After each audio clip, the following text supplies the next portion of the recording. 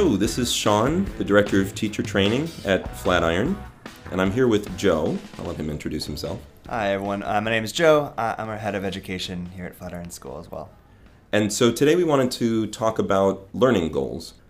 So I'll start by defining terms. You've probably seen the terminology learning objective or just objective. You've seen goals, you've seen SWBOTs potentially, which means students will be able to. And there are schools of thought on lesson planning and learning experience planning that would say that some of those things are slightly different. I don't tend to subscribe to that. I think that essentially each one of those is something that you're trying to accomplish in the lesson. So we have standardized on the terminology learning goal at Flatiron. That's what you'll see in our curriculum. That's what you'll see in our lesson planning. But if you ever come across something that says SWBOT, think of it as a goal. If you ever come across objective, think of it as a goal. Right. In the end, it doesn't matter. Just, for us as an organization, we're settling on the idea of a goal. One of the reasons why we like learning goals is it builds teachers' capabilities in being goal-oriented. I thought maybe we would start with just what makes a good goal. If you were to phrase a goal, what would make it a good one? Right. And so for us, we were talking about this beforehand. We were thinking it's two things, right? We want to make sure it's measurable, right? It's very obviously measurable. There can be, we want as little wiggle room as possible on whether you're able to do this thing or not. And we want it to be actionable, right? Which means if you can't do the thing, you can do some actions to be able to do the thing. This actually all got started because we were talking about learning goals and we came across some ones that were, I think, not where we want them to be, and had one of my personal pet peeves, which is a goal, a learning goal that was described as, at the end of this lesson, students will be able to understand whatever it was, how to tie their shoes. Yeah. And that's just not doable, is the Exactly. point. That's something that could be the result, but that's not how you get to the result. You can't learn to understand. Yeah. And so when I think about actionable, I think of not just something that's able to be done, but something that's able to be understood also by the student. They know essentially what the learning goal means, even if they don't know how to get there. Right. And another thing that's nice about it, for making sure the student really understands this, is that there can be no ambiguity as to whether they actually demonstrated mastery or not. We want our students to know where they're at. And so for us to do that, the learning goals need to be very obviously measurable. We were trying to figure out a good layperson example of this. One that I use is cars. You could have a learning goal when you're teaching someone to drive of understand how to make a turn. Problem is, I have no idea how to adjudicate someone's level of understanding. You can't observe understanding. You can't give you like a 5 out of 10 on understanding. And that makes it really hard to measure it. In addition, it's not actionable. What is the definition of understand? What level of understanding? Do you need to know the entire mechanics all the way down to how the axles work? Or do you need to just be able to turn left on Broad Street and be done with it? Right? So it's how you demonstrate the understanding. Yeah, it's how you demonstrate it. And I feel like a lot of what it is, and we do this a lot at the school, is what level of proficiency do you need to be at? Understand has this super wide brush that it's painting with. What we want is to be, as much as we can, very specific on the level of depth that we actually care about, right? To be successfully passing this. You laid out that example of something that's not an effective learning goal. Understand how to turn left, or how to turn, I think I said, I don't know. How would you make that a more specific goal that is actionable and measurable? Right, exactly. And so the way to make it more specific is to really get away from that word understand, that it's a blur word, avoid it at all costs. It's really easy. It's easy to use understand because you're working on these learning objectives and you think at a high level, I just want them to, understand how to turn. And you actually have in your head what you mean by that, but you're just not able to articulate it easily. And so if you spend, a few more minutes to actually think about how you would articulate that better to a student. And for me, I personally use the lens of trying to figure out how would I actually write an assessment? How would I write a test? How would I look for something in their work to adjudicate their level of understanding? I want to cut in for a second because I feel like if we can make this into a constructive learning experience, it'll be even better for the listeners. Mm-hmm. So before you share how you would make that more specific, if you're listening to this, pause your recording and think about how you would make that learning goal better, and then start it up again when you're ready. So now that you're back from your pause, or just from awkward listening to silence, a way to make that one better is, instead of using understand, say students should be able to use their left turn signal to take a left turn. So students should be able to use their left turn signal to take a left turn. It requires an understanding of how a turn signal works, but it's a specific action that you can take with it. And you can go all the way down the rabbit hole. It requires an understanding of how to use your arm. It requires understanding of how to use the turn signal stock. It requires understanding of the word left. Depending on the prerequisites and the level of mastery your students come in on, you may have to teach different parts of that, right? Mm-hmm. If you're teaching a baby, you have to explain the concept of left and right and the word left. I would hope you're teaching not a baby, and it's just, the concept of, hey, here's how this stock works. You push it down, you're gonna get that click sound. You want to push it down, 10 seconds before you actually make the turn. To make the turn, look left, look right. Mm-hmm. Left turns are dangerous, blah, blah, blah. You might demonstrate it, model it, yeah. And then you had, when we were brainstorming on what we would talk about, you had some ideas on how to go even deeper. Yeah, exactly. So if you wanted, that's like base understanding. You need to be able to use your left turn signal and then turn the wheel left and make that left turn. But a more advanced thing, like I know the second thing you do once you get good at turning left and turning right and stop signs and all that on surface roads, is you get on the highway and you merge to demonstrate a deeper level of understanding of turning and using turn signals. You could say our students will be able to use their left turn signal on a temporary basis to merge lanes. So a lot of those new cars have a thing where if you kind of like half put the stalk down, it blinks 3 times, and you do that before you turn left. I know for me, when I was in driving school, I remember I had this really bad habit. I would start turning left and then I would hit the left turn signal. That's probably not passing.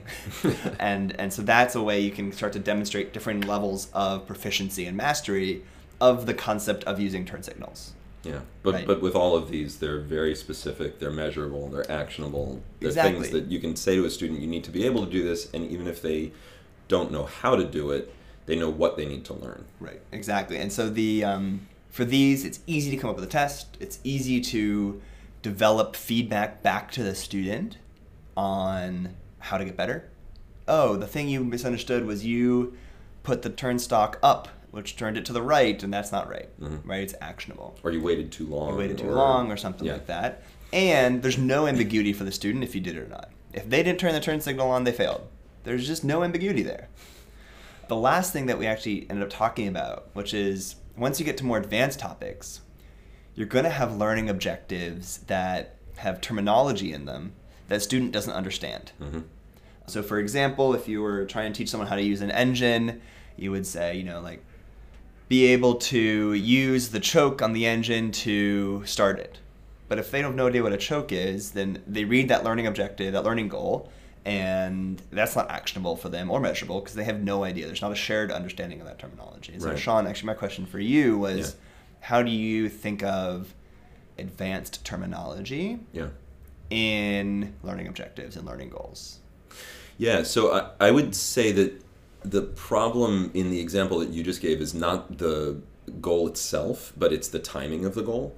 So someone has been given this thing that they're supposed to be able to understand without having the scaffolded knowledge to understand it. And so I don't have any problem with writing advanced terminology in a learning goal. I don't think that we should be writing goals that are utterly simplified so that you don't need to know what the terminology is. I think that we should be using the terminology that's realistic for the experience that we're measuring. I think that it's, with that example, that would be something that would come after the point at which you demonstrate the choke, explain the choke, have them practice the choke, and now they've understood how to use the choke, and you say, now apply that into this demonstration of understanding. Right. So I guess what you're saying is terminology is fine, making sure that it probably may have some prerequisites, where the first one, which is prior learning goal, is student gives an accurate definition of a choke. Right. Right? And so that should be the prerequisite. Yeah. So now that we have these goals, the question is, okay, so we have these list of goals. How do we, as a teacher in our day-to-day life, use them in designing what the day looks like for students? Sure, yeah. For good reason, when you do unit planning, lesson planning, learning experience planning, typically people who have studied this will build those goals. They'll build the ways that they measure the goals. They'll build all of that before the learning experience itself. You know that you want your students to be able to understand a choke. Possibly using the choke to start the engine is not the way that you want them to start learning this thing. So even if you know that that's where you're going, your goal right now might be simpler than that. So once you have these goals in front of you, it's also really important to tie the learning experiences to them so that everything that you're doing in a class, or almost everything, I should say, there's tangents that can be useful, but almost everything you do in a class is tied to your goals for that class, or whatever that learning experience looks like.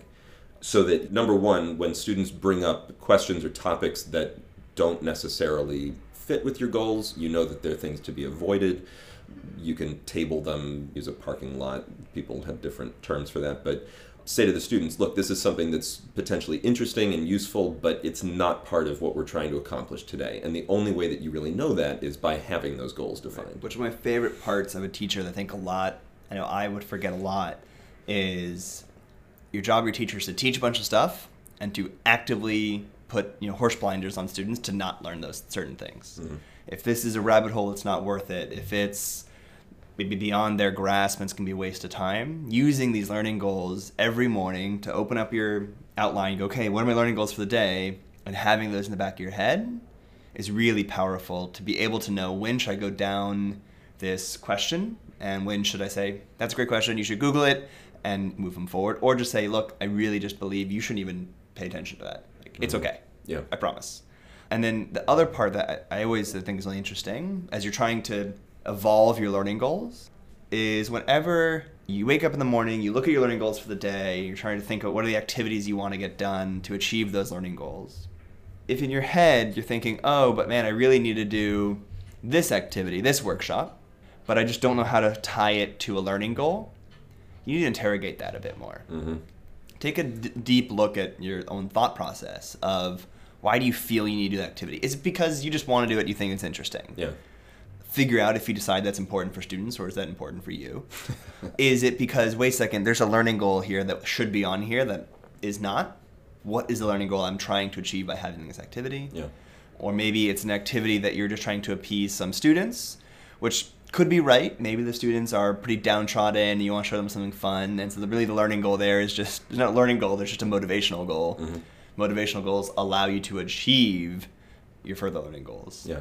But I think it's important to take a pause before you do activities that aren't attached to a learning goal to make sure that that is actually the best use of those students' time. Yeah. And if it is, then why isn't a learning goal? And make sure that gets either into the process or you introspect on your own thought process. Yeah. The way I like to think of that, and you said in there somewhere that you think about why you're doing it, I've heard of it expressed as just think about the why. Mm-hmm. Anytime you're doing something in a classroom, it should be purpose-driven, and the goals help you figure out that purpose.